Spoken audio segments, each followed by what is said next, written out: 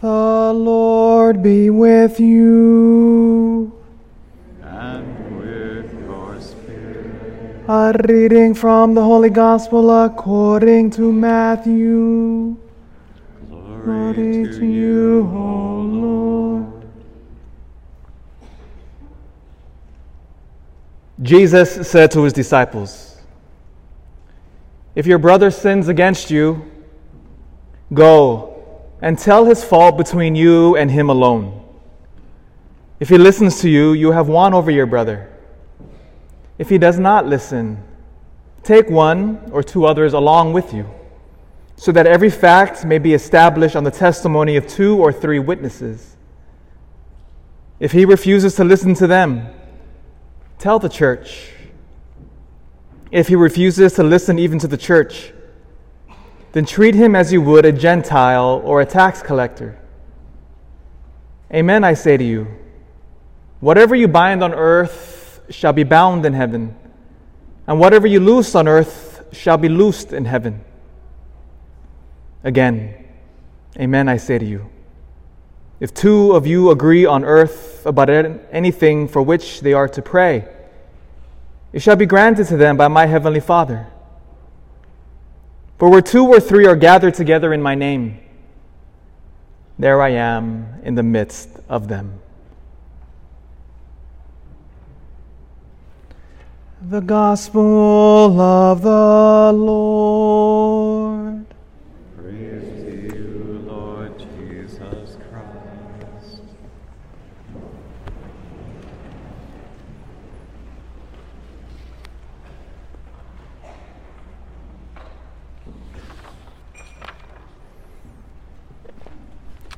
Well, good evening, everyone. Just a word of welcome to many of the Notre Dame families that are here present, and especially with their kids. Again, it's always a great pleasure when we host you. And you come from this side of town, the better half of town. Amen? Yeah. So again, you're always welcome here at St. Mary's. In the name of the Father, and of the Son, and of the Holy Spirit. Amen. So something amazing happened just this last Wednesday. We've added an additional Mass time to the normal daily, weekly Mass schedule. So we started this happened last Wednesday, the first 6:30 a.m. Mass. And because when I first got here, I looked at all the different Mass schedules at St. Joseph's here, I looked at Dixon, I even looked at Fairfield. And we all had Masses around 8 o'clock. And so if you had to go to work or you had to go to school and you wanted to go to Mass before, you didn't have a real opportunity. And so I felt, okay, let's provide an opportunity, because I think the answer to all of our problems is always more Jesus. We need more Jesus. When you look at the lives of the saints, you know how they always respond in times of crisis? More prayer, not less. And so, as your pastor, as your spiritual father, I said, well, I need to give you more opportunities to go. So I said, well, let's add an early Mass. And so we started, again, not knowing if anybody would come. We just said, hey, we added additional Mass time, 6:30 a.m. Come. Since it was the first one, I thought, hey, if we get 15 people to come to a 6:30 a.m. Mass, good start. Then word will start to spread. And so everywhere I was scheduled for that first Mass, and 6:20 came a.m. Like 3 people in the church. I said, "Oh, okay, Lord, this is disappointing." I said, "Oh, it's just the beginning, right? You always start small with anything." And then by the time I finished getting vested and we ring the bell to begin Mass, and daily Mass, we process out from the back. That 3 had grown to 46. Praise Jesus Christ. Glory to Jesus. 46 people came, 6:30 a.m., There were people dressed in scrubs, people dressed in nice in suit and ties, people who were about to go to work. We had students dressed up in their Catholic uniforms, students who were going to go to classes later on, but they got up early. And they came here. Now I'm thinking, well, I'm not going to make any hasty decisions, but do I add more now masses to the mass schedule? Maybe make it more during the entire week now. I mean, I'm just thinking out loud, and because if this deep desire here for an early mass exists, let's do it. Why would anybody get up to go to a 6:30 a.m. mass, and then now when the time changes, it's going to be dark? Why would anybody do that?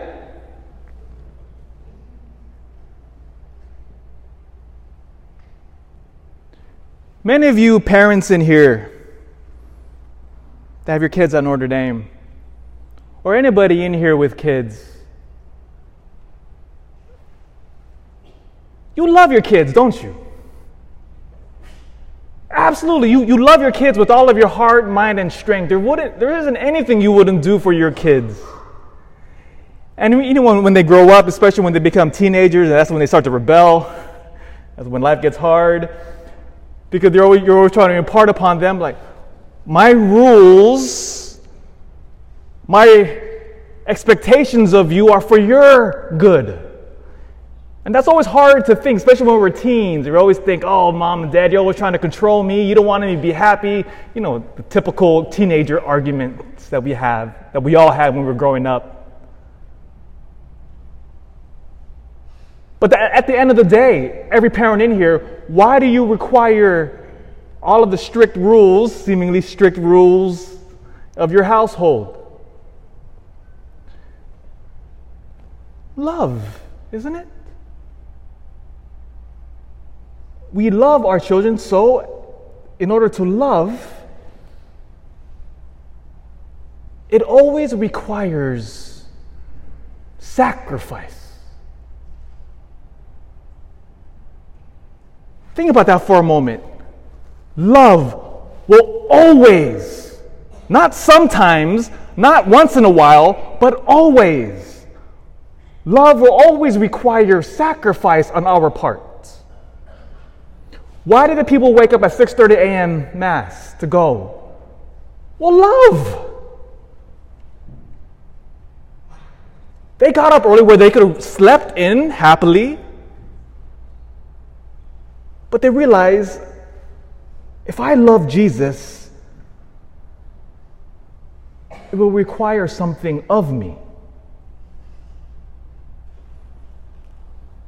And I want to stay on that point because in the reading today, from the second reading, Paul is speaking specifically about this.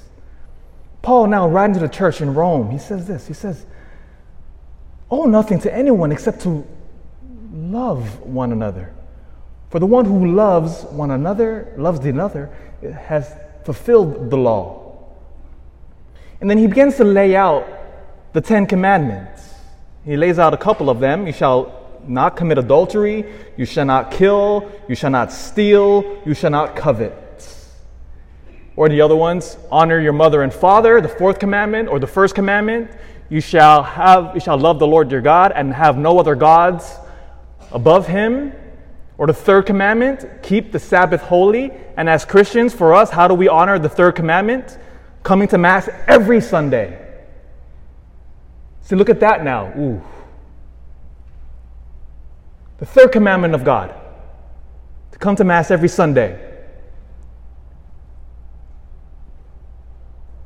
Why does God require these expectations of us? But let me ask you this another question in order to answer this one. Is God our Father? Answer it within your own mind. You have to yell it out. But is God our Heavenly Father? Did God create every single one of us? Did He not knit us in our mother's womb? Did he not call our soul into being? Did he not create us? Well, the answer obviously is yes. And if indeed God is our Father, then what he requires of us, what he is asking of us,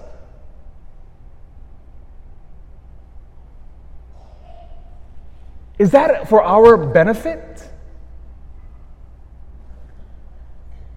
Yes. Just like you parents in here with your children. You love them. And you want their highest good. And that's why you lay out, you got to go to bed at a certain time, you got to eat your vegetables, you can't do this, you can't do that, you got to do your homework, you got to clean your room, you got to stop hitting your brother, you got to share your cookies. Why all these rules? Why? Because our parents hate us? No. God gives us these commandments because he knows us. And he knows that is for our highest good. To love, in the Christian way, this word love here in the gospel, or in the second reading, the Greek word is agape. There are 4 options for the word love in Greek.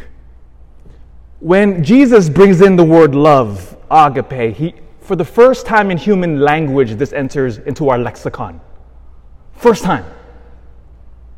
To love in Christianity, the definition of love. St. Thomas, I think, put it beautifully. He said to love is to will the good of the other. It is to desire the highest good of the other person. Notice that definition of what Christian love is versus what we normally, when we speak of love in the normal parlance of English, we think of love as feelings. Well, feelings are important, absolutely. But love at its purest Christian definition has no reference to feelings. Rather, authentic Christian love is to desire the good of the other, even if they hate you for it. This is where the first reading in Ezekiel comes in. Ezekiel was a prophet and a priest in the 6th century BC. And Ezekiel had the task to go to Israel, the people of Israel, and to call them back to the commandments. Because they had strayed from it. They started worshiping the other gods. They started sacrificing their own children to the false gods, all the most hideous ways. And so God gives Ezekiel a mission. Tell the wicked that they will surely die if they continue in their ways. Warn them to turn them away from their wickedness. He had the task of going to a people who had gone astray and to have them return to the ways of God. And how do you think they responded to Ezekiel? Well, they responded like a 15-year-old kid when you take away their telephone, right? You ever had that argument with your kids? Multiply that by 1,000 now.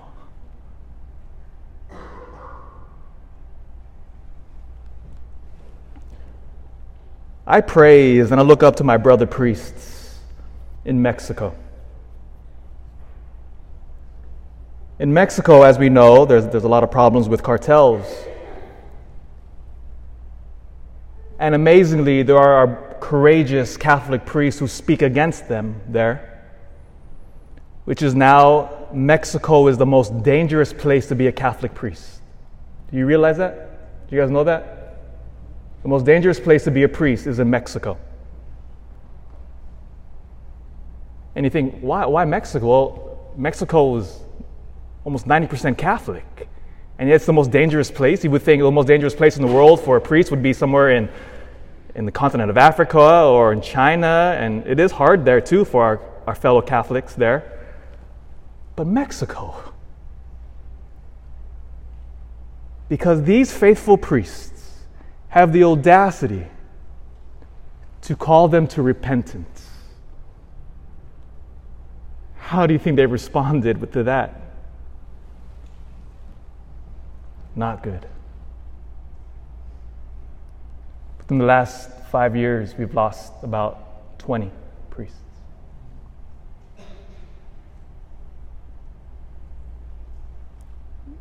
Why do they do that?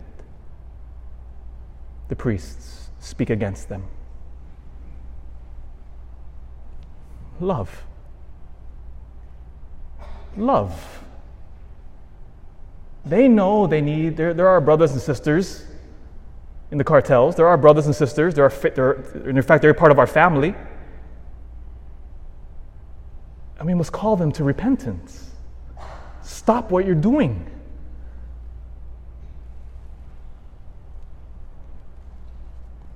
To love is to lay down one's life for the good of the other, even if they hate you for it.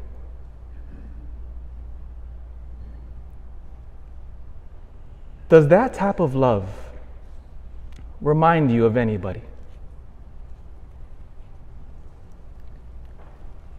In all of our Catholic churches, you will always see the body of Jesus upon the cross. People make fun of us for that.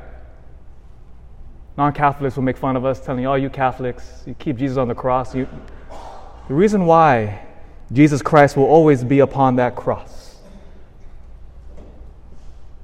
because he's showing us how to live love.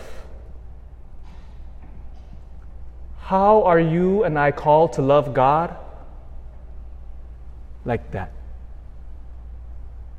How are you called to love your spouse, your wife, your children? Like that. How are you called to love your enemies? Like that. How are you called to love your priest when we preach too long? Like that. My friends, the commandments of God, as hard as they are, requires us to take our ego, to let it die.